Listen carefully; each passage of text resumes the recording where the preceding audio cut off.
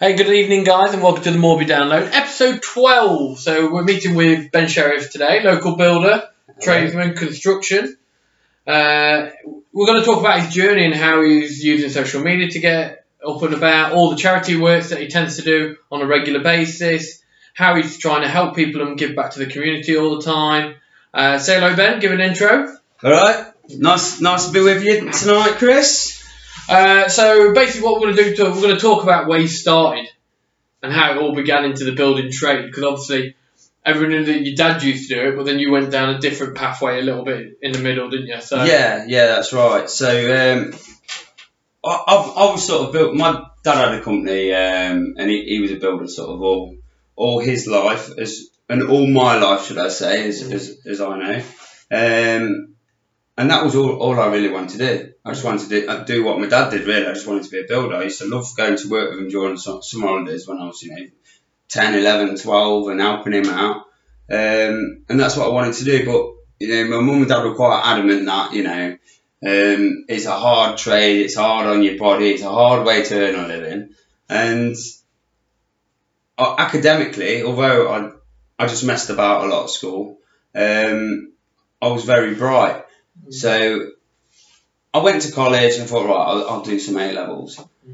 So I started doing my A-levels, but I didn't really connect with the lecturers and the subject matter. Well, you didn't find it motivating? No, I wasn't motivated to do it particularly. But I did like the idea of being a primary school teacher. That was sort of like my plan B. I was quite enthusiastic about that. That was something I wanted to do. So that was why I went to do these A-levels.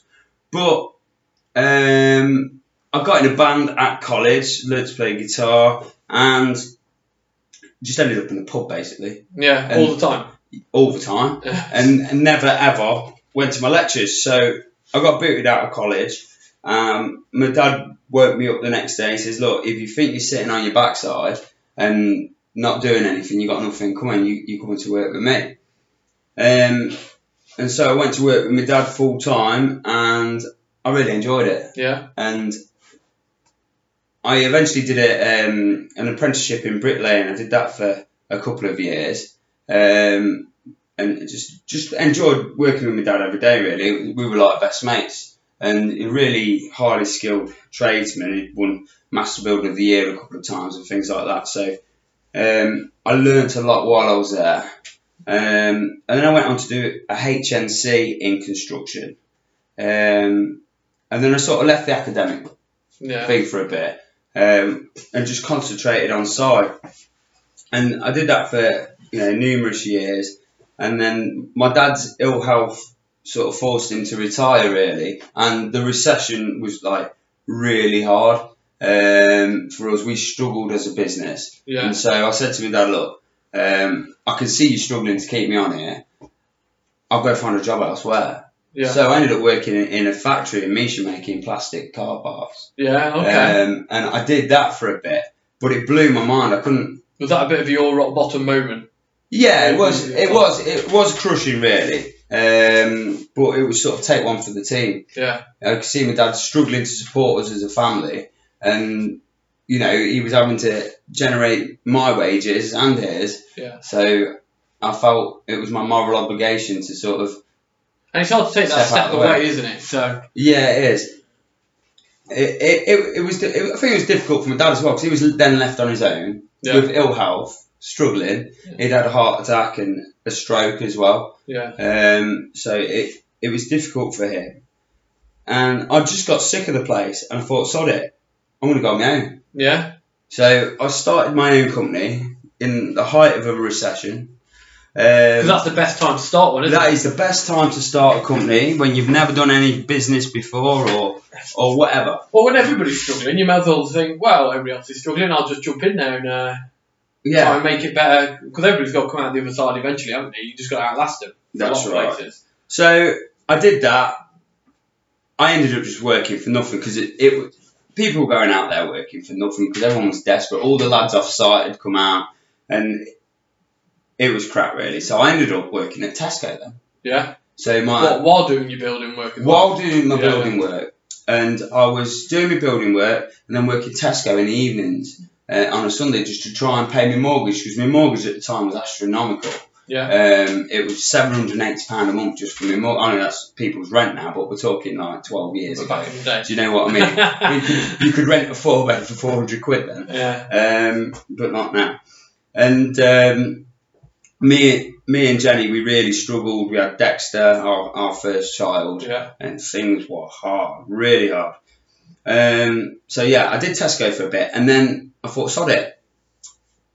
I walked into Tesco at nights one evening, and I wanted to speak to the nights manager, and I said, I want a job on nights, and he says, well, we haven't got any jobs. I says, well, you will have. I says, because if you employ me, I says, you can sack off for these here. I says, because I'll work 10 times harder than what anyone here will. Yeah. And the guy's name was Fat, and I think he admired my tenacity and my cheek. Yeah. And he gave me a trial, and I went and worked for him one night, and he gave me a full-time job on nights. So I went working full-time on nights then at Tesco. And you know what? I quite enjoyed that. Yeah? What do you enjoy about it, though? It was good people. I like the challenge. I was always trying to get things. It was hard work. I tell you what, them people in them supermarkets work hard on nights. Yeah. They really work hard, because you've got to get it all out before 6 a.m. before the morning. They graft. They grafted. It was hard work. And that's what I enjoyed. I enjoyed the hard graft. I didn't have to think. I didn't have any responsibility. It was decent money. And the people I worked with were wonderful. I worked with some brilliant people. So yeah, I quite enjoyed that. But then after a bit, it was like I was caged in my mind. It was like I was, with no disrespect to anyone, I was too intelligent to be doing a job like that. And I couldn't shelve my brain anymore. I would overcomplicate a job just to make it interesting. Yeah. Or try and time trial myself to put things out as fast as I could, because the attention span was going. Yeah. And so I was like, okay, I've got to do something here. So I thought, what can I do? Well, I then decided, okay, I might try this teaching thing, give that a go. Yeah. So you went back to the teaching. So I walked into Burton College and I said, right, I want to be a teacher, what do I do? And I don't think they took me quite seriously, but they put me on this 12-week course called the Pittles. And I went and did that, and you have to do like a micro teaching it, right? Yeah. So like you teach all the other people in the class, you do a lesson. And I did this lesson, oh my God, it bombed. Yeah. It was like a grade 4, which is the worst, right? Yeah. And I was really disappointed. Why did it bomb though? Well, looking back, I can see why it bombed. Yeah, but not at the time though. We'll come back. We'll come back to that a bit later. And it'll make a bit more sense then. And the lecturer said to me, she said, Ben, I really want you to have a think about whether this is right for you. You know, whether teaching is going to be your thing. And I was like, right, okay. But she said, I'm going to give you another chance, because you've got to score at least a certain score percentage, isn't it, to pass the course. I was like, okay then. Meanwhile, in this time, I've managed to bag myself some voluntary hours at Burton College down at the construction part. Yeah. So I was working voluntary 3 days a week while working full-time nights. Yeah. And then at the weekends, occasionally doing bits of building work for people. Yeah. So I was like... Your whole life was took up then? Yeah, I was absolutely slammed. Absolutely slammed. Like, I've never been so busy my whole life, really. With not earning much? With not earning much money. I wasn't earning... I only got the Tesco income, really, other than the bits and bobs on a Saturday. And I try not to do too much of that, because I was knackered. Yeah, and I needed some family time as well.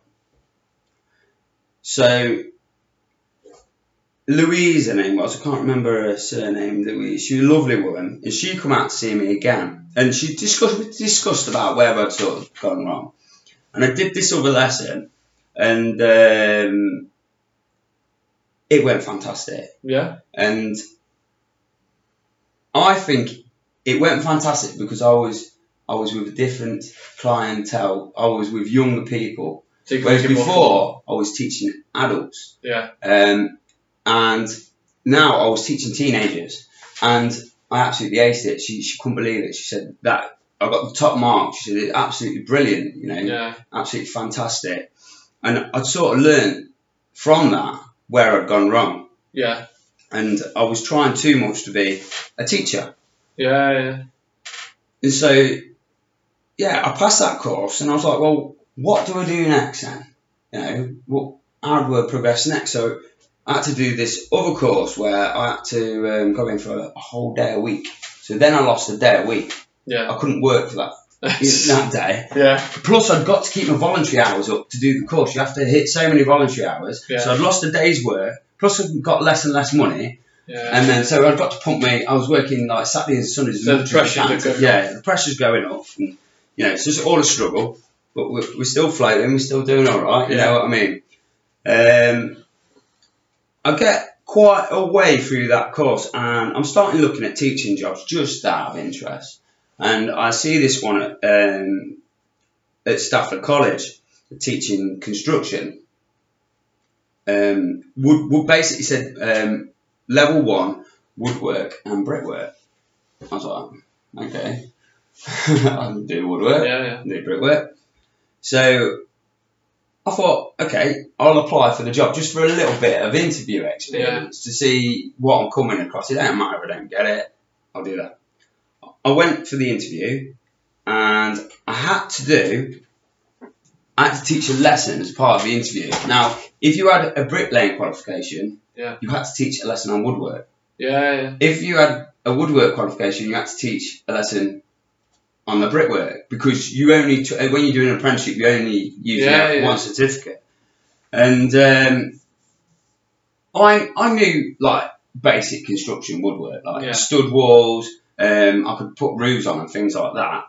But in terms of carpentry, and joinery, in terms of proper different joints and stuff that, no idea. Yeah. But Jenny's stepdad, he's pretty good with wood. He knows his stuff. Yeah. I was like, right, this is the lesson I've got to teach. How do I do it? Yeah. So I spent an hour with him in his workshop and showed me what I've got to do. And the next day was this lesson. I was like, okay, here we go. Taught the lesson, did the interview. I'd not even got back home from Stafford and they're ringing me on the phone telling me I got the job. Yeah. And it was a considerable amount of money. So I just jacked everything else off and went teaching. Okay. So the building work stopped and everything then? Everything stopped. All I did was teaching. Yeah. And unless like the occasional friend or something asked me to go do a bit of work for them. Yeah. So I got stuck into this teaching and I was aware that I kind of blagged my way in. Do you know what I mean? Because when you were there, you were like, yeah. Well, I don't know all this. I knew I was out my depth because I hadn't even got a teaching qualification. Yeah. Right? I'd literally just passed this 12-week little course. Yeah, the petal thing. I didn't really have a clue what I was doing. But, you know, sometimes you've got to fake it till you make it. Well, yeah, you have. And I was taking over in the woodwork, this wonderful gentleman called Stan. And he was teaching kids from a pupil referral unit. So these kids are all kids that have been booted out of school. Disengaged. They've got massive problems. Yeah. He was wonderful with these kids. He had the best man, so much patience, but absolutely fantastic carpenter. Yeah. And after a week or two, I said, I shadowed him basically and helped him. I had him for 6 weeks. After the second week, I said, Stan, I'm coming straight over here. I don't know anything about woodwork. not really anything about woodwork in detail. He's like, don't worry about it. We'll sort it out. He says, meet me after you finish work. Come back and meet me here, because he was a technician as well. So we had to sort out all the timber and stuff the next day. Well, Stan spent every single night with me. He taught me everything on the course and got me absolutely bang on. Yeah. So I was doing things that the level 3 carpentry apprentices were doing after a couple of weeks. He got me absolutely bang on. I was using all the tools and everything like that, so I could do the practical side then. That gave me some real confidence. And then it was time for Stan to leave. And that bit just went... Yeah, I mean, I just sort of really learnt from him. He was never a teacher. He never had any teaching qualification. He was sort of forced into that role because nobody else wanted to do it. Yeah. And it was his manner, the way that he came across and he treated people. That was why he did so well, and why these kids engaged with it. And I learnt off that. Yeah, I mean, you've took that into your business as well, the way you treat some people and stuff of like course, that. With more patience and trying to help people out. Yeah, definitely. Well, I was a bit of a lad at school and stuff like that. And still now, if you ruffle me, you either can get smacked around the face, or I'm going to shout at you. There's one of them two things happening. I've got a short temper. So your best way is to speak calmly to me and be sound. If you sound with me, I'm sound with you. But if you upset me, I'm going to get upset. Are all your employees listening to this, you know? they know. Do they know, do they? They see me explode every now and again. You know what I mean?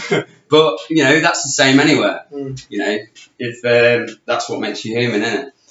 And, so I did really well in the teaching. Long story short, I won an award and stuff like that. Off the principal, because I got all these grade ones and things like that, and I absolutely loved it. I was some of the best times of my life doing that teaching. And after a bit, I just felt it was time for me to move on.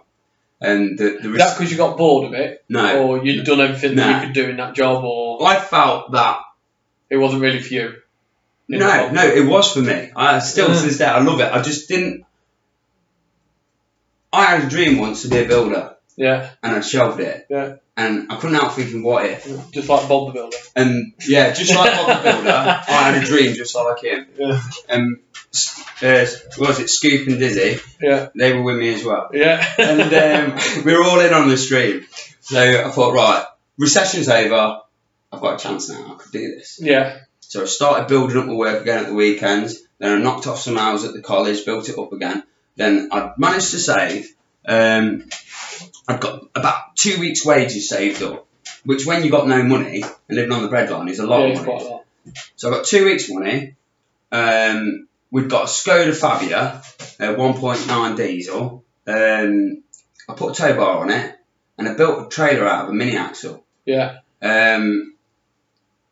And that was the start. Yeah. So I was. So yeah, but what did you tell customers when you went up to their thing in a trailer and your little Skoda? So yeah, I was going out pricing these jobs, looking up Profession, Swish, and all this. You know, giving it the big one like you do when you're selling.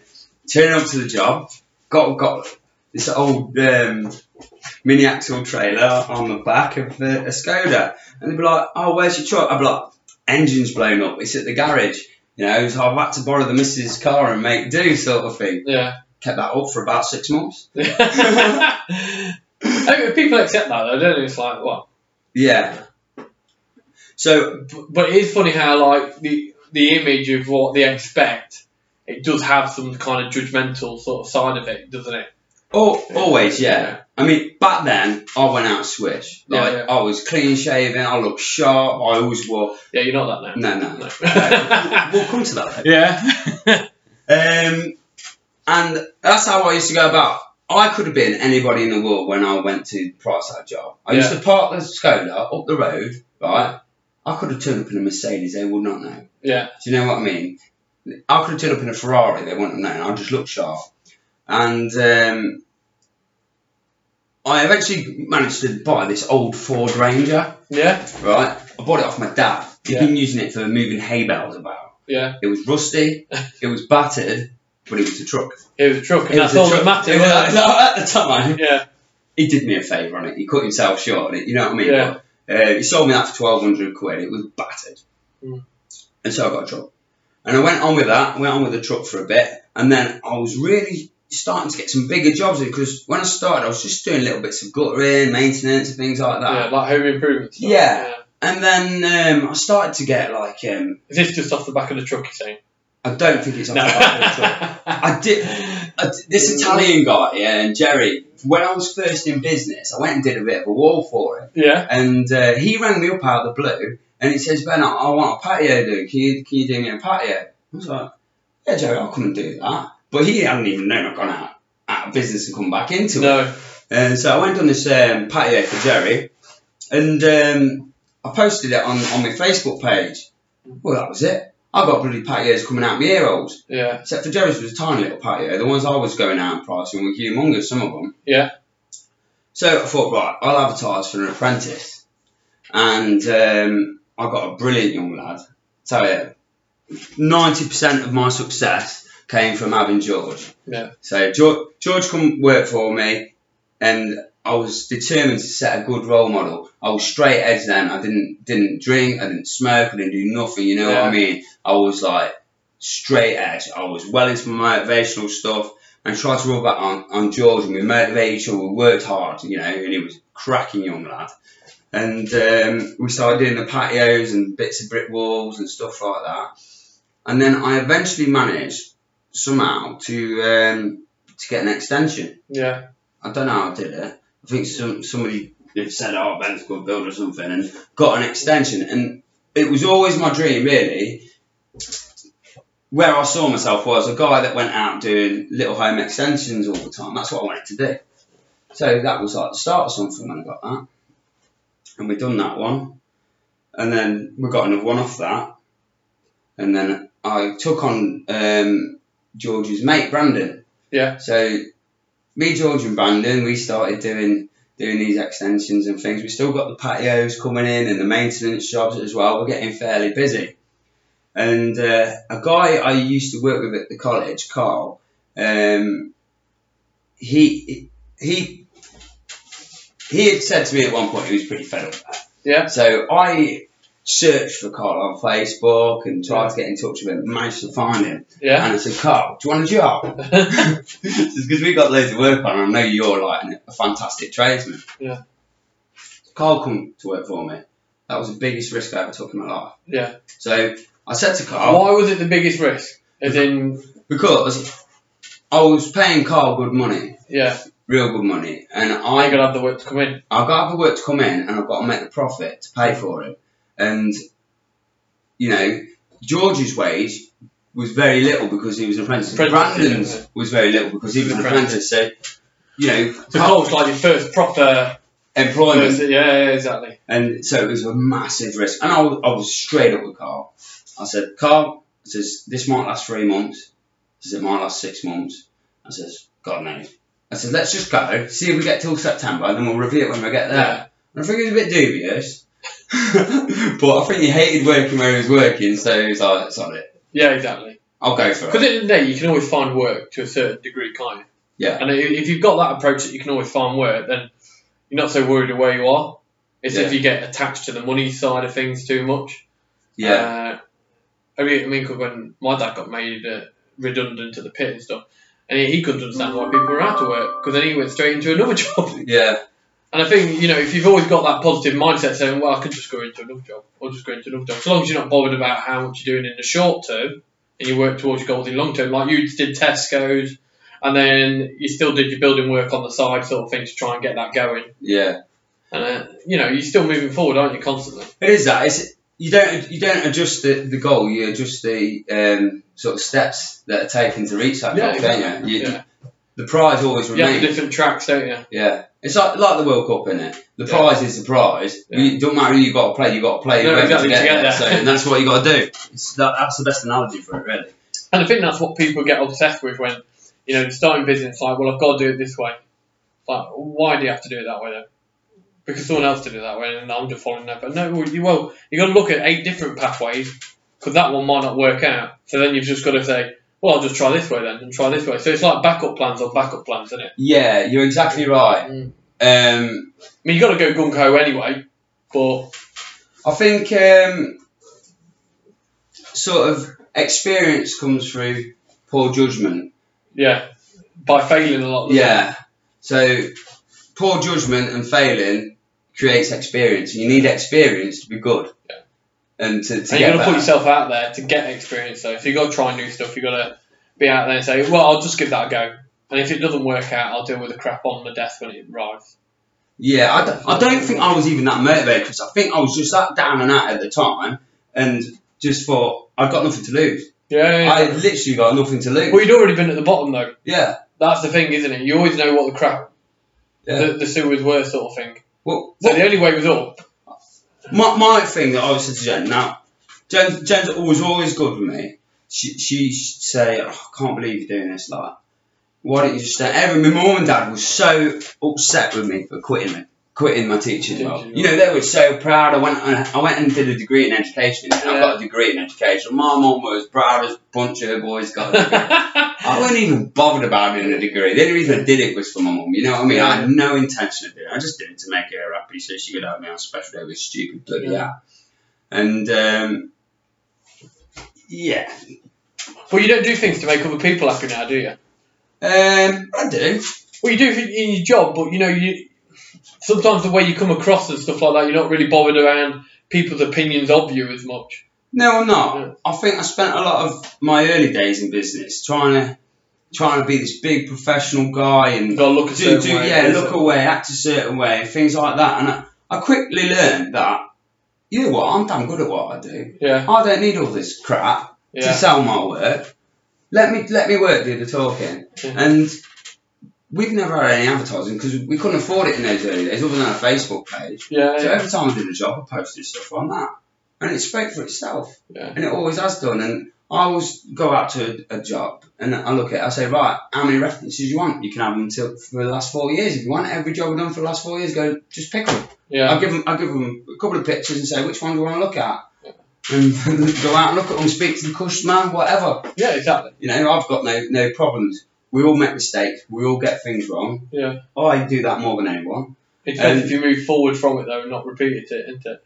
But yeah, there is that. But I think when you've got a passion about something, and I am really passionate about more. I know the way I come across sometimes, it doesn't perhaps show that, but if I was a bin man, I'd want to be the best bin man I ever was. Yeah. When I was at Tesco, I want to be the best bloody Tesco worker ever was. Is that more of a competitive edge, though? Yeah. Being the best, well, it is, competitive edge. I am naturally competitive. And I think if you go self-employed or you go down the self-employment route, like I do a lot, I say a lot with the PTs that I talk to, I say, well, what are all the other PTs doing around you? And I said, there's got to be some focus on concentrating on what you're doing, but if you don't know what the market's doing, then you've got to be open to like changing the ways that you work to fit the market that's out there at that moment in time, isn't it? There is that, but what I've learned over time is, so when I first took on Carl, I saw Carl as another me. Yeah. Right? I thought, right, what I need to do is find another one of me, and we can do twice as much work and then twice as much. Well, it don't work out like that. No, it doesn't. Because Carl's got different skill sets to me. He's a totally different man to me. He likes to do things his own way, blah, blah, blah. And so I learned, once my team started to grow, that you don't actually need to have certain set skills. So to be self-employed, you don't need to be confident. You don't need to be competitive at all. Because you employ people who are competitive in whatever area you need to be competitive in, and they'll do it for you. But at the beginning, you're just a one-man band. So that's where it's got to come. The driver's got to come from somewhere, hasn't it? Well, the driver's got to come from somewhere. Yeah. You won't ever go to being self-employed unless you've got a certain amount of drive and ambition. No, exactly. Because I do, but there is you understand there's a high dropout of self-employment, isn't it? They have a go at it, but then they don't stick at it long enough to like get through the shitty years. You don't go self-employed and then just make it, do you? I don't know. I don't think everybody's is right for it. I think a lot of people borrow a lot of money to start a business on other people's money. Yeah. Which works out sometimes. Yeah. But the best way in business, from my opinion now, I'm not saying I'm any great businessman or whatever. I've just failed and learned things as I've gone along, and it's working all right for me at the minute. That's all I'm saying. Yeah. Right, so I'm not saying I'm no Alan Sugar or anything like that. But a business that's built on debt is already a business that's failing already from day one. Yeah. And so our business, as big as we've ever grown, we have never ever borrowed a penny. See, that's amazing, isn't it? Not off my mum, not off my dad. We have never borrowed a penny. I've not ever cheated a customer. We've always stayed 100% legit. Yeah. People look at our vans and say, "Oh, scabby little vans," yeah. Right? And you know they take the mickey, but they're paying £300 a month for their Ford Connect to look posh, and that's losing money. Yeah, exactly. That £1,500 van out there has earned 1,500 quid 1,000 times over, and it will still keep going. It will look scabby, and they can keep laughing, but people don't laugh so loud when you've got a grand in your back pocket, do they? No, exactly. And this is coming into like the social media world a lot more, isn't it? People are pretending. Yeah. I've got this, I've got this, I've got this. Well, actually, you're in debt. Yeah. And it's like, even though people buy houses, like mortgage and stuff, well, it's still classed as a debt. But it's an asset, isn't it? It you is know what an I mean? asset. It accumulates money. Well, you'd hope so. Well, unless something really bad goes. Yeah. But even if you buy a house and it's still got value. the property value goes down, the one that you're going to move to is going down anyway. At the same time, it only affects you if you're getting off the market. Yeah. Or if you're getting onto it. That's the only time it ever affects you. So when people worry about the house prices, yeah, exactly, they're off their heads. Don't worry about it. Yeah. Don't worry about a thing. Because it's the whole market that changes, isn't it? It's not like, well, this will change and then this will change. It doesn't change at different times. It's just the whole market will change. That's right. So you never really worry about that. And if you go into a recession, you get 0% interest rates. Your mortgage is cheap as chips. Well, yeah, exactly. Worked for me, brilliant. And if we turn your attention to your social media and how that's developed in the last, say, year, and because you've sort of expanded away from just putting your building work on there and stuff, like you've got Shez's Kitchen. Yeah.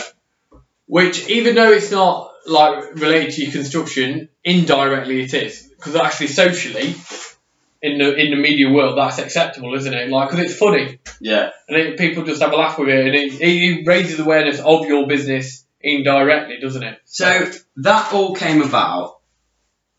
All the way that I do social media now came about purely by accident. Yeah. So I used to be quite professional with social media, try and keep my Facebook page really professional. Like I say, and dress professional, do everything like everyone else, and be this wonderful superhero businessman that everyone thought was amazing and all this rubbish. Yeah. What a load of crap. Yeah. Because people don't notice it. Who was that guy? Thing, is it? People don't notice it, and it's like when people say, "Oh, well, you're being unprofessional." Actually, if you look at the social media world, there's no such thing as bad marketing. If you do a good job, you do a good job at the end of the day. It doesn't matter how it gets done. That's it. The work will speak for itself. Yeah, and it's like we said the other day. It's like you don't have to like the people you do business with. No. Just as long as they do a good job, you're not bothered. That's it. They could be the biggest arsehole ever. Yeah. But as long as they do a good job, you'll still use them. That's it. Yeah, definitely. But the Shez's Kitchen, basically, I was cooking some bacon for me, George, and Brandon, and I was having a bit of a laugh. I wasn't aware that Brandon was actually filming me at the time, and I think he filmed it and showed some of his mates or something or whatever, and people thought it was hilarious, and people were asking me to do it again and whatever. So we banged it on the Facebook page just to test the waters. And say if we put a picture of one of our jobs up, it might get 30 likes, something like that. Yeah, exactly. The first Shez's Kitchen was 300 likes and loads of views and everything like this. And I thought, wait, this is on the building page, and people were still liking it. So the people that were there to see my other content were liking this more. Yeah, exactly. It was engaging them, and what was happening, because it was getting more engaged, and it was linked to my website and my Twitter and things like this, and all these. I was flying up Google rankings. I weren't paying any money. I was flying up there. And you got to look at the algorithm that Facebook and Twitter and Instagram are doing. If you like a page, it will show you more of that page because you've already. So you only need to get that initial like. Well, I'll show more of that because they're actually liking it, and it's the AI intelligence around the algorithms and stuff like that they learn. They show you what you want to look, that you like basically. If you like a certain page, it will show you more of it. Yeah, but everybody knows that. I don't know why people don't do it. Yeah. And so that's. Well, then if everybody did it, it wouldn't be as popular, would it? Because you wouldn't be different. I don't know. I think it'd be amazing. Do you reckon? Because everybody would be their own personal self, wouldn't they? Well, yeah. It is that, isn't it? And that's what I started to be. I've seen your dance moves on Facebook. Mate, they're great, aren't they? I know, yeah. Hey? Doing the plastering at the same time. I can cut some shapes. Cut some shapes. But I just totally, at that point, I thought, what? I don't need to be this big clown. I don't need to not be myself. My personality is selling my business better than what being some a professional person would ever be. Oh, yeah. You know what I mean? It's a big state of fucking bollocks. At the end of the day, it's what you call professional at the end of the day, isn't it? Doing a good job, you're hired to do a building job. So actually getting a building job done is professional. Doesn't matter if you turn up in a suit. So if you want to go to the extremes, maybe you should turn up in a suit every time you do a quote. Yeah. If you want to be to the extreme of professionalism, isn't it? But professional is just down to the person that that's buying the stuff off you. Yeah, and the other thing was, you know, when I was dressing in a suit, we did this job out in Derby. Yeah. I'm not going to mention the customers' names, obviously, but they were very professional people, and I really didn't enjoy working for them. You didn't feel like you could have a laugh. You didn't feel you felt like you got to be, you know, strict all the time. And Got to be a certain way. yeah. Although by the end of the job, we got on ever so well. It was brilliant. But to begin with, they were very, very professional. You know, high up. You know, we got money clients, and I really didn't enjoy it. And I started to think, as we got exceptionally busy as a company, I thought, I don't even need any more work. I don't want any more work. Oh, yeah. So why even try and bother? So I've just sticked about with this social media and started to just have fun. Yeah. And I think, obviously, one, that did is great for Google and our website and bringing people in to see our work. Because once they were engaged with our stupid content, they were there actually seeing what we could really do. Yeah, exactly. And that was the thing. Being stupid, well, just being myself. But your personality is a bit out there, isn't it? Well, a bit wacky and a bit weird. Well, I've always been in bands and rock bands and things like that. I've always been a front man. And so I've always been an entertainer. Yeah. Always. I've always wanted to be the centre of attention. Yeah. So it's kind of like what comes natural to me. Yeah. It doesn't have to be, it's never planned. We don't sit down and like plan all this out. A Shez's Kitchen is never planned. I just literally start doing things and people film it. Yeah. And that's where we go with it. And that's how things go. I mean, we make it up as we go along. Yeah, exactly. And then that's the thing, when people start planning content and stuff like that, it just becomes too staged. It doesn't really engage with people, does it? So, and also we're going to talk about, you know, you giving back to the community. So obviously you've like sponsored 2 clubs recently, haven't you? So Free now. Free now. What's the third one? Gresley under 16s, Gresley Rovers under 16s. Yeah. I've got to pay them actually. You got to pay them. Actually. I think I'll be knocking on your door saying. I'll be knocking on my door. Yeah, so I've got to pay. I'll remember the no, I need to do that. Or else I might not be a sponsor to them. So I need to do that. But we sponsor Swallowcoat Netball, ladies netball. Yeah, Swallowcoat Swifts. Yeah, Swallowcoat Swifts. And they did well in the last year, didn't they? They've done really well. Yeah, they're brilliant. And so they're looking for new players at the minute, by the way. Let's drop this in there. Yeah, looking for new players. So you need to get down there to my wonderful Swallowcoat ladies netball. Either get in touch with Chris or find my page and get in touch with me, and we'll give you some details of it. Yeah. So yeah, the Swiss and Donastorp now. Yeah. Donastorp now. Who are a growing club, aren't we? Because I did the podcast with them the other day, and they're a club that wants to go places, and they just need a bit of help moving forward, don't they? So, I mean, growing up around that area, I've sort of got a sentimental sort of spot for the club, which is really why I sponsored them. It had nothing to do with anything, so I knew nothing about the club. It was just because it was my home territory, and they needed a sponsor. Yeah. And they need a Saturday team, don't they? Really? Yeah. So, instead of Sunday. Yeah. So that's where that came about.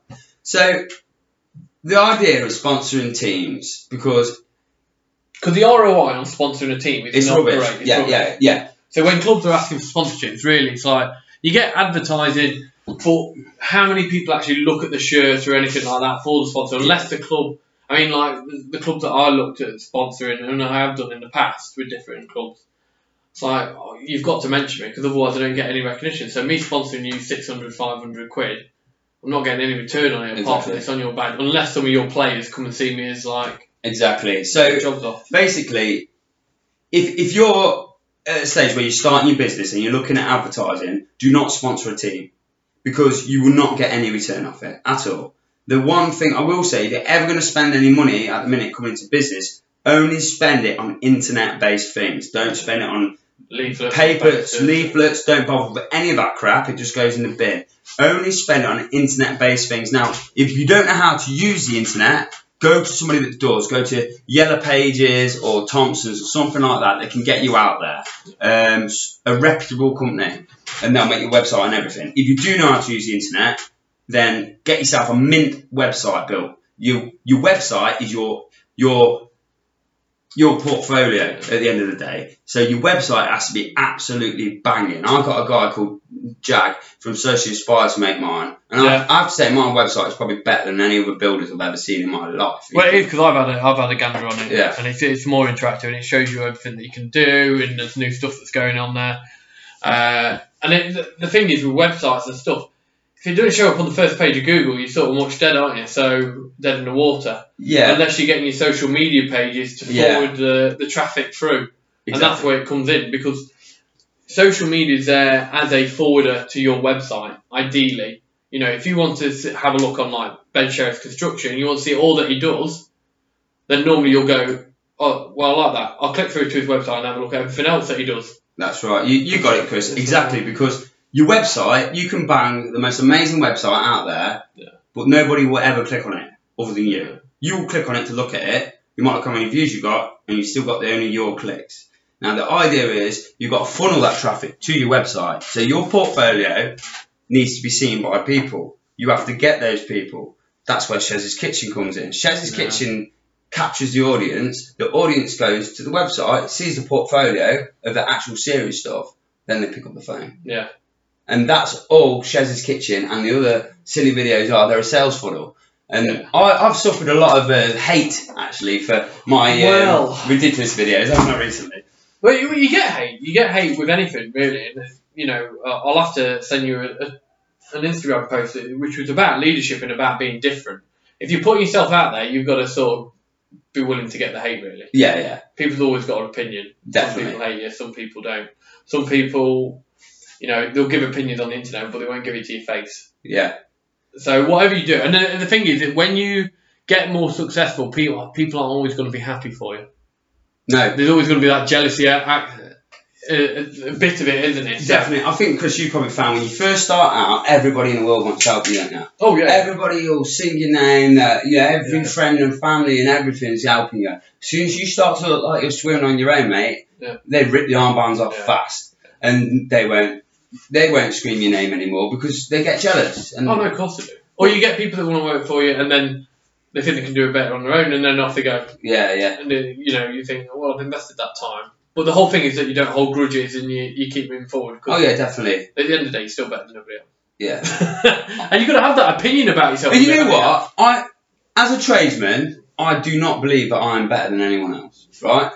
What, not even in the quality of work that you do? No, there is. Like 99% of tradesmen do an absolute banging job. Yeah. There are loads of brickies out there better than me. There's loads of carpenters out there better than me. Loads of plasterers out there better than me. There's a few worse than me that I could mention. But, and along with the other trades, but I do a pretty good job. And, you know, I treat my clients right. And I've got lads on my team that are very highly skilled in certain areas. Yeah. I've bought in those skills, like I mentioned earlier. I've bought in them skills that I've needed to make sure we can maintain an exceptional finish. And that's sort of the way you have to do it. I would say the worst thing with tradesmen is they're not always best at getting back with the quotes. No. Or the paperwork side of things. No, because essentially we do a practical job, don't we? Yeah, exactly. You know, and a lot of us have fell into the trade, and it's unfairly given sort of a bad rep in it, a tradesman. Yeah. So I trained for 5 years to do my job, right? Yeah.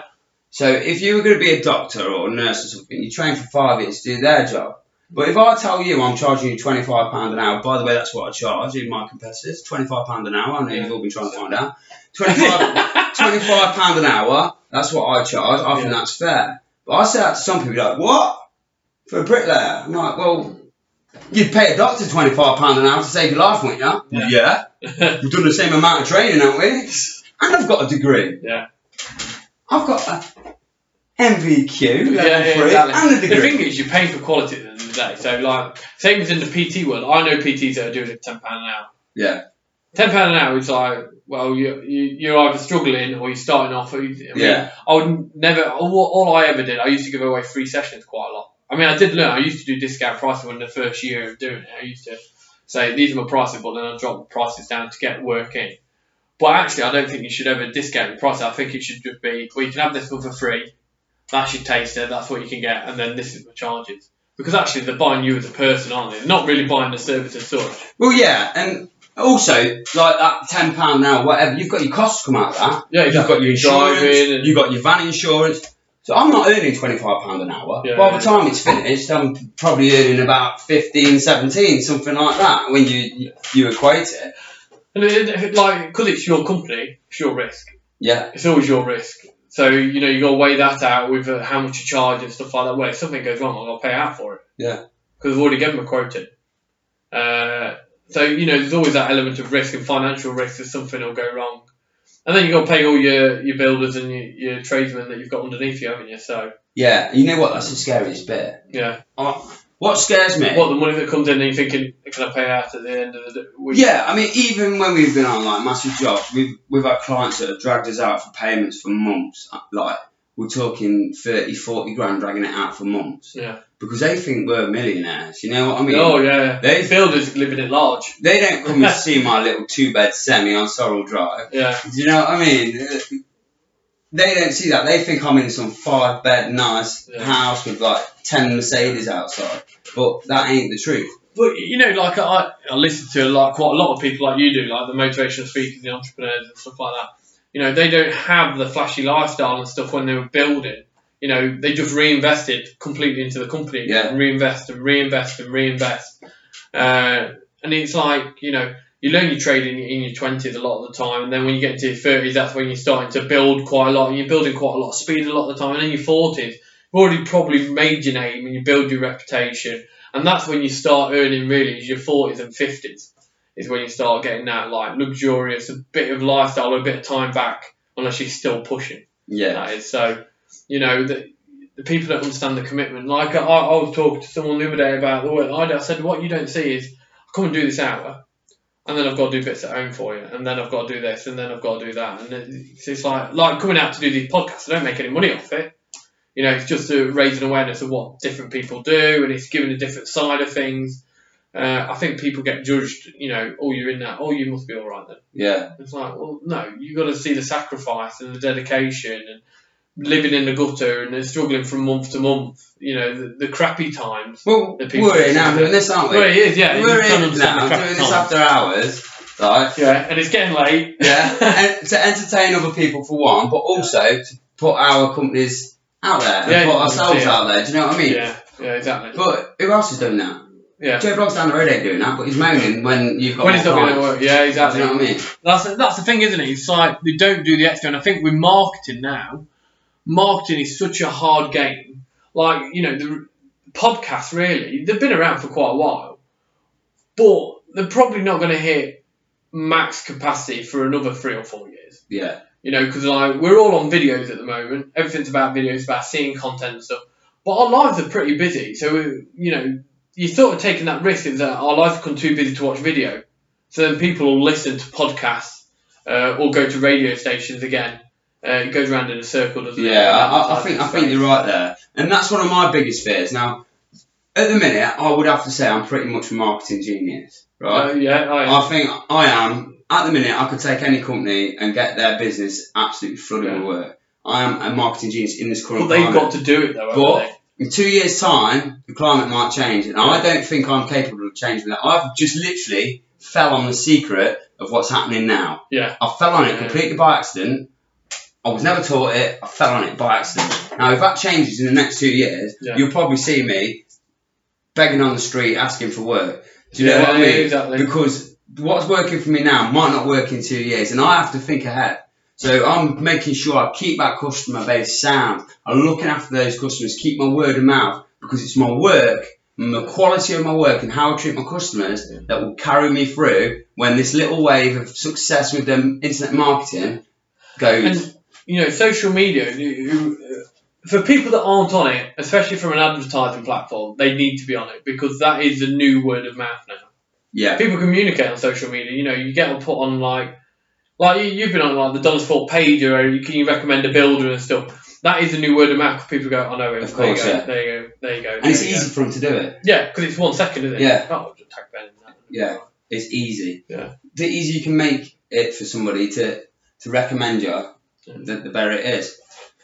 And then, that's the thing, isn't it? It's trying to get people to remember you and what you do and stuff like that. So, like a lot of people know me, it's normally through medical conditions and rehab and stuff like that. It's normally, like I know for some of the work in the leisure centres that I've done or across the county, it's like the cancer man. Yeah, the cancer man. Well, it sounds bad, doesn't it? It sounds bad. It sounds bad, but real bad. it's because like for so long I started pushing cancer rehab and physical activity and stuff, and I was the only one doing it in Leicestershire. And it was one of the first ones doing it nationally and trying to get engaged in a community venue, working with clients and taking on high risk patients as well as low risk. And you just ended up going out doing all these talks. So I went to the General, I went to the Royal, I went to Burn, I went to Glenfield quite a lot. I still go to Glenfield quite a lot. But then, like the other week, I travelled to Northampton to do one for a charity. And, you're getting about a bit. Do ones in Derby, and I've done the one in Luton and stuff like that. So yeah, you can't be charity, Chris. You can't be charity because you do quite a bit of charity. I do. I try to do as much charity work as possible. Yeah. Now, why though? Why? Now, this is a good question, right? Yeah.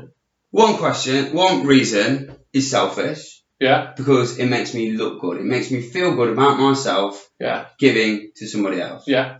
And that's what a lot of people do, though. That's what a lot of people doing it. Yeah. But I'll tell you the biggest thing. I once read a book by a man called Mark Boyle. Yeah. Now, this is a guy that was a really good economist, right? Yeah. And he gave up all his money and went to live without no money for 3 years. And in this book, he's got there's a phrase in it, and it says, what reason do you need to help somebody else other than the fact that they need help? Yeah. And that has been burnt in my brain since I read that book. Yeah. And so I always try and give back because we take so much out of the community as businesses. Yeah. All the money that we take from the community, it's when we've got a little bit extra, it's nice to divide that up and send it back to the sports club. So I used to have a marketing budget. Now we don't need marketing because we're so busy. Yeah. I give that marketing budget to the clubs. Yeah. And then my charity work, I try and do as much as possible to help things that I care about. So I'm doing a walk on Friday for Birmingham Children's Hospital with Callum. You got a Just Giving page for that as well. Yeah, we have got a Just Giving page. I'll share it on Facebook and Ben. Yeah, good lad, nice one. So we're basically walking 108 miles in 28 hours. No sleep, no stopping. It's going to be painful. Now, put this in perspective, right? The world record for it is 24 hours. Yeah. Right? And we are... You're not aiming for that, no? Well, no. Secretly, in my mind, I am. Yeah, right? Exactly. It's like looking at the clock, fucking. But I don't want to be off at the start, like sprinting off and leaving Callum. And you got to carry them with you, haven't you? Your team. We're going as a team. So if it means I've got to sacrifice world records, because me and you both know. Exactly. I've got it in the back. So depending on how I feel this walk, I might actually being serious. If this walk goes well, next year I'll go for the world record. Yeah. We're aiming for 28 hours. So the world record is 24. So if this walk goes well next year, I'll do it properly. I'll get the Guinness World Records involved, and I will try and break the world record. Yeah, that'd be cool though, wouldn't it? It will be cool. That'd be a good how many other people, wouldn't it? How many other people do you know who've got a world record? Well, I don't know anybody actually. No, me neither. How cool's that? Hey, let me show you this. Page. How many other people do you know? Lord Benjamin Sheriff. Yeah, I changed the title to Lord. So why did you do that though? Why? Because I knew it'd wind people up and get people talking. So it was another little internet. Does anybody call you Lord? Well, it's on quite a lot of my documents. Is it? So people ring me up. Is that Lord Sheriff? Do you fancy being a duke or anything like that? Well, I think Dan, who works for me, he was going to do it for a laugh as well. So he was going to be Duke Dan Finneran. Because basically you just own a piece of land, don't you? Yeah, it's a load of crap, really. Anybody can call themselves a lord. Because it's lord of the manor, basically. So own a square metre of land in some noble land, basically. Yeah. It's all a load of crap. It was done for a bit of fun to wind up certain people. I won't disclose. One or two of them are other builders, but I knew it would irritate them because my social media was really starting to irritate them. They were leaving little comments online and things like that, and I could see them sort of leaving comments here and there. So I thought, this is going to wind people up to the max. Got them talking now, didn't it? Well, that's it. Got them talking. There's no such thing as bad publicity, Chris. Well, there is. To a certain, it depends how extreme. Right, Donald Trump. Well, Donald Trump hasn't. Well, go on. Yeah, but he hasn't been a paedophile or anything like that, is he? Well, okay, right. So there is there is a little to bit. the extreme. Donald Trump, he's just on his own, isn't he? He's in a world on his own, and he's. But if you look at what he's actually achieved in his lifetime, He's done very well.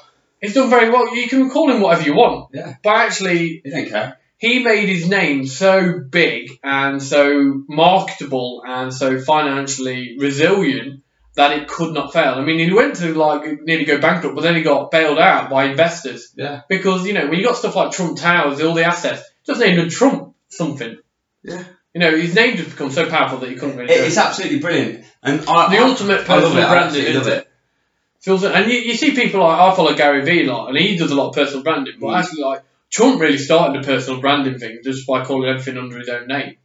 And it just stays in your head, doesn't it? Now he's the president, and he's making loads of different stuff up, but what he said in his run up to be presidency is actually following through with a lot of it. So there's some things where you can't really be upset because he already said he was going to do it.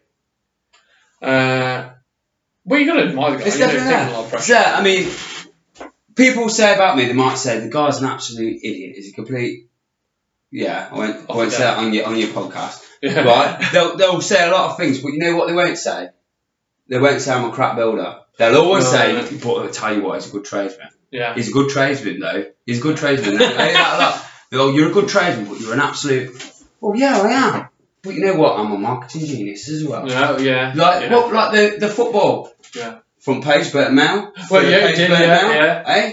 Yeah. As if, and people think that happened by accident. That was planned. We parked the van outside the Burton Mail headquarters, for God's sake. Yeah. And did it all. It was an absolute dream. I worked like an absolute dream. One of my best marketing employees. Yeah.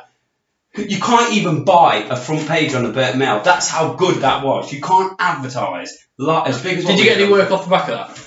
I don't know. We got people talking. You got people talking, didn't you? You got people talking, and that's the thing that you got to aim for, is to try and be in the front of people's minds, isn't it? Well, so when something happens, it's the funnel, isn't it? It's the funnel to the website where the serious stuff happens. Yeah. It's my sales funnel. Being an idiot's the sales funnel to the serious stuff. That's the stop block that they hit, where they say, "Oh, actually, it's good tradesman, you know." What about when you put on? I mean, because you told me that before anyway, around your turnover, and then you put it on social media, how much you wanted to do? Yeah, I tell you, there's a real reason behind that. Because you want to wind people up.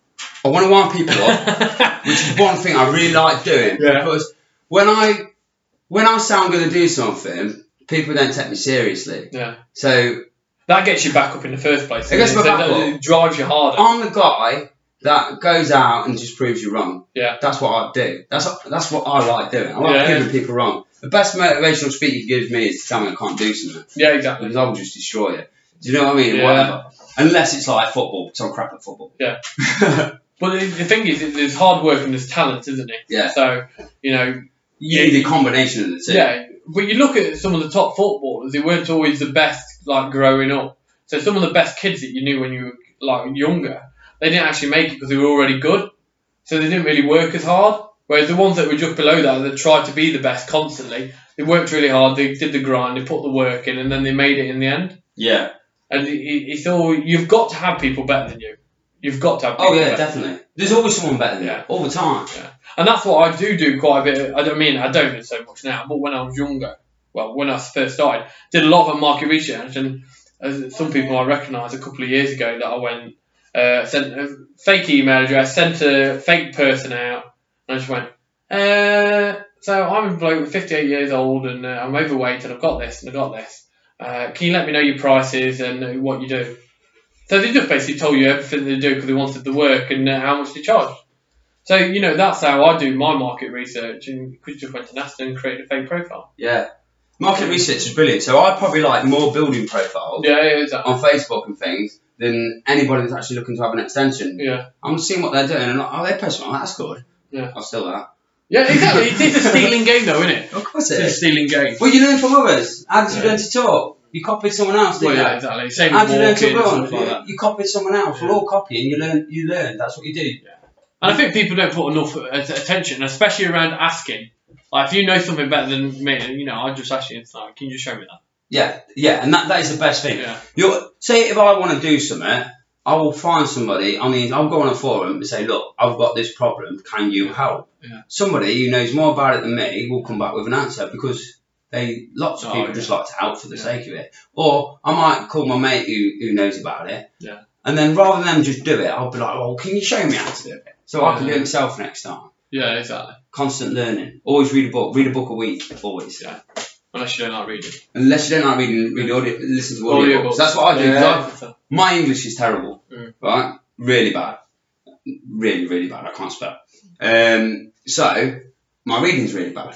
Yeah. So, big words and no go. So, I listen to audiobooks. And the beauty of that is, I can have my audiobook play on the radio while I'm working. So, I'm working, I'm earning money, and I'm learning at the same time. Yeah, exactly. You're picking up bits. It's as simple as that. So, while you're at the gym, rather than listening to some crappy 90s, well, no, 90s is the best. I didn't say that.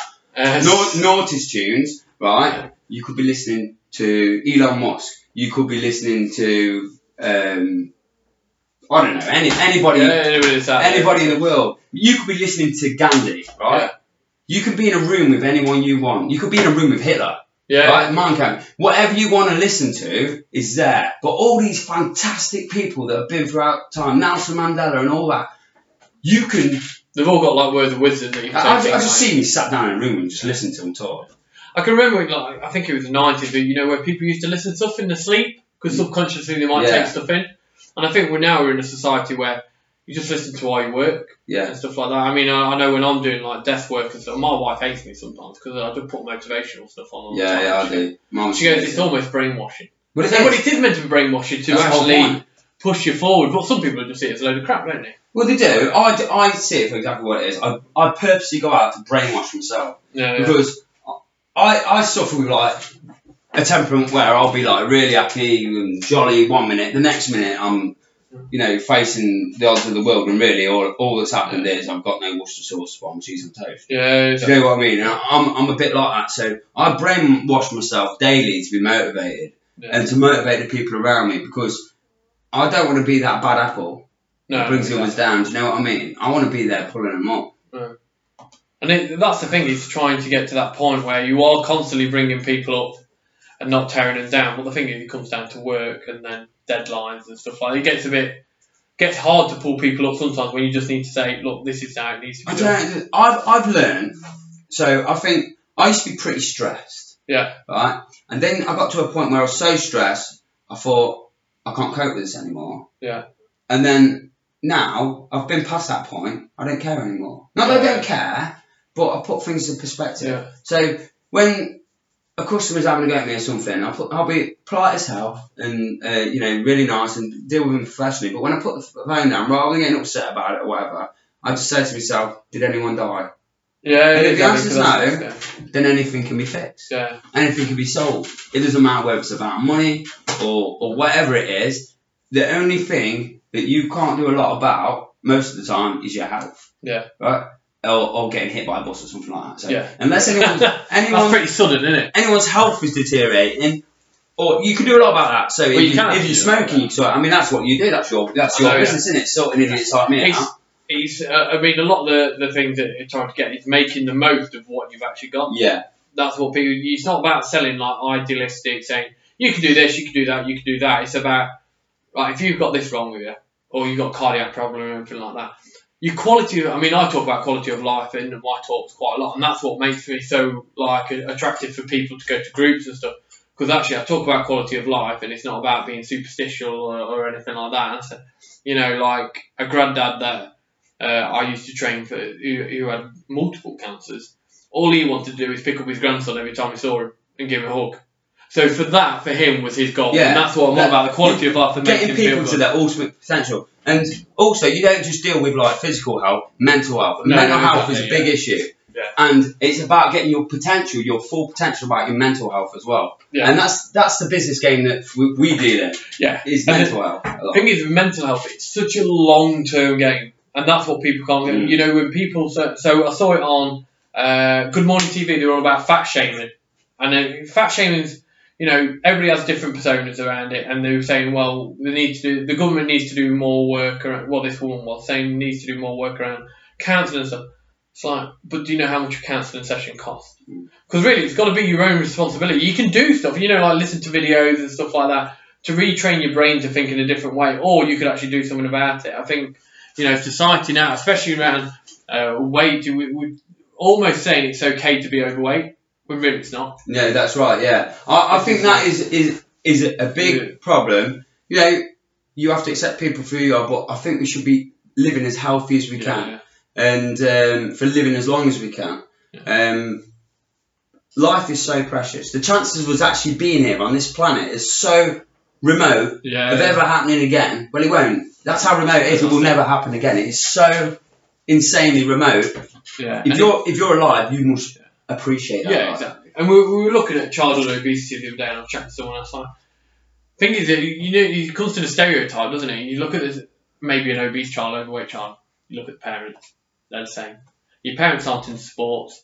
You're not going to be into sports. Like, same as you went into building eventually. Your dad was already in building. So then you sort of idolise your dad because he's sort of your idol. You follow him in and you respect him and stuff. So you sort of go into that training. My dad was always into sports, so I was good at every sport that was going. Like football, rugby, athletics. And so with my brother, we both went into sports. And that's what you tend to go into. It's what your sort of your product of your environment is growing up. Your networking's done for you, isn't it? Yeah, exactly. Yeah, exactly. You're networking, even so much as saying you're networking with food. Yeah. Right? So you're networking with fries and burgers and unhealthy stuff is done for you. If your parents are already doing that sort of stuff, exactly. You're introduced to that. Nobody's introducing you to the avocados and salads and things like this. That networking is not done for you. No. So even as a kid, if you listen to this and you're like 6 year old, get networking with some salads. Yeah. Well, I've listened to someone the other day, and he's like, when you've got one negative friend, there's always a negative friend in a group, isn't it? Yeah. Or if you're surrounded by negative people, it's like saying, drop that negative friend and go and find a positive one. Because obviously the positive people will drive you up all the time. You can do this, you can do this, you can do this. Realistically, you can do this and this. This is your timelines. If you're someone you won't do that. You've always failed at that. Or you won't be able to do that anyway. Or you're thinking they might go, well, but we've always done this, so we'll just carry on doing this. No, I don't want to do it that way. And it's like sort of battering you down, isn't it? There is that, but you need an element of both. So my mum will piss on your fire no matter what. Right? It wouldn't matter if I was a billionaire and I said, Mum, I'm going to buy a jet. Yeah. She'd be like, what do you want to buy a jet for? What a waste of money, blah, blah, blah. I'm like, Mum, it's a jet. I can fly anywhere. Yeah. So I'm doing my flying lessons at the minute. Mum's like, what do you want to do that for? I was like, Mum, I can fly myself to Spain. Yeah. What more? That's your return on investment, isn't it? But what she doesn't think is, I can fly footballers to St George's Park, which is right next to the airfield. I can pick them up. Yeah. She didn't think of that one, did she? But I did. No. But she pissed on that fire straight away as soon as she said it. But you've got to come round and say, well, I could do this. But I need my mum's negativity because she keeps me grounded. Yeah. Because instead of being in the clouds. I can be in the clouds. Yeah. Hey? That's a great one, that is, Chris. Yeah. I can be in the clouds sometimes, and I can look at things from one perspective. Because I've generated some success, sometimes I think my ideas are invincible. Yeah. And I've done different businesses that have, while I've been doing this, that haven't particularly took off well or done so well. And is that because you haven't invested the time as well? Well, it is a lot that I haven't. You've only got so much time. You have only got so much time. So I'm looking at bringing people on board, like we were discussing the other week. I'm looking at bringing on people on board with me now that perhaps can help spare some of their time. So together, we can make a successful business. Because there's other guys out there. I mean, even in the building trade, it might be. It doesn't particularly have to be a trade-related thing that I'll do next, but. There's guys out there like me that they're working their arse off, they've seen some relative success, want to try something else, but they just haven't got the full time to dedicate. But we put ourselves together, we might be able to scrub another business out of it and become successful. Yeah, exactly. So that's the kind of idea behind that. And it's all about looking at the different reinvestments, isn't it? So, and looking at opportunity. He's trying to see the opportunity through the grey clouds, isn't it? Yeah. I think... and it's that realism that nothing happens overnight. Because you've already done the grunt work with your one business, haven't you? So you actually know what it actually takes to actually grow another one and grow another one. Yeah, there is that a little bit, but I think the biggest thing is you must always eat the ugliest frog. Yeah. Right? So when you've got a bunch of jobs to do... What saying does that come from? The ugliest frog. Always eat the ugliest frog. I think it's from a book. Brian Tracy, Eat That Frog, actually. Is it? Yeah. Brian Tracy, Eat That Frog. That's where I learned it from. That's a good book. Yeah. So it's about getting things done, that book. And but I use it on a perspective for a lot of things. But if something looks horrible and you really don't want to do it and you point it off, that's the thing you do first. Yeah, right? Because after that, it's a downhill. You're going down. It's rolling, isn't it? You're rolling. So I always, in life, whatever it is, with the business, with relationships, with people, I will address the biggest, ugliest frog, the elephant in the room, all the time. It sometimes makes me look a bit heartless. It sometimes makes me come across as a bit of a, you know what? Arse. Yeah. But I get it off my chest. And then move forward. I'm not a nice person. Do you know what I mean? Yeah. I'm a nice person, but I won't be. If you get on with me. I don't just hide things and put rose-tinted spectacles on. If something's going wrong, I will address it straight away. Yeah. Because that book told me to eat. It's wrong. Because that book told me I'm doing this now. Well, funny enough, it was actually Brian Tracy was the first motivational speaker I ever heard. Yeah. So when I was going through a bit of a rough patch at the college and things like that, my friend Kapowski, he gave me a CD and he said, "You listen to this." He says, "You listen to it, all of it, all the way through." He says, "Just once." He says, "And that's all you got to do." Yeah. He said, "Just promise me you'll do that." And I did. And it was the secrets and success of self-made millionaires. And a lot of the truths that Brian Tracy was saying on that, I could see it myself. Yeah. And I was like, "Oh yeah, you're right about that. You're right about that. You're right about that. You're right about that."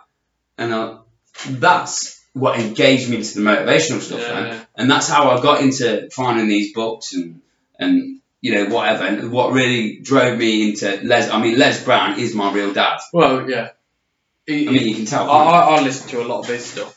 Because he speaks a lot of sense in the stuff that you need to do and what you want to do and stuff like that. And he's trying to get you out of your own rut, isn't it? Yeah. And it's always easier when they've had such a sob story as well, isn't it? Well, a lot of them have got sob stories, haven't they? It's along some way about a rough upbringing or they've had something happen to them along the way.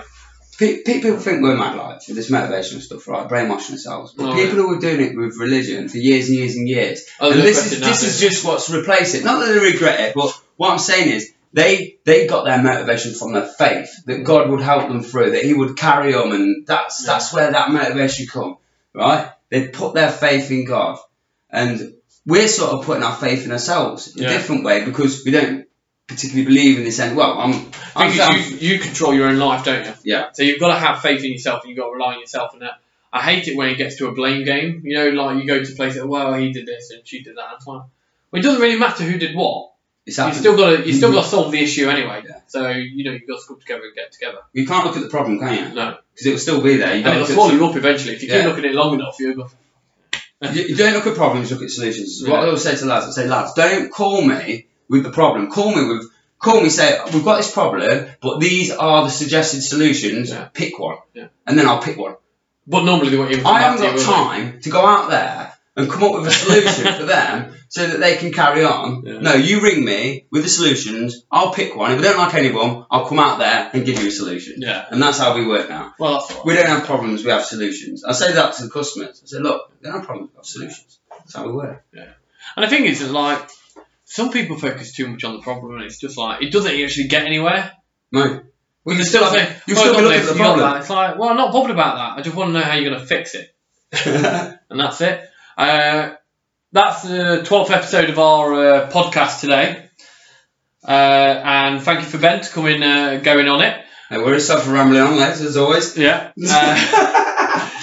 Ben's on Instagram, Facebook, and Twitter. So what are they, Ben? I am. I think on Twitter, I'm Mr. Sheriff. Mr._Sheriff. Yeah. I think I'm the same on Instagram. Yeah. And Facebook, you'll never find my personal Facebook. It's hidden. We should do anyway, should it?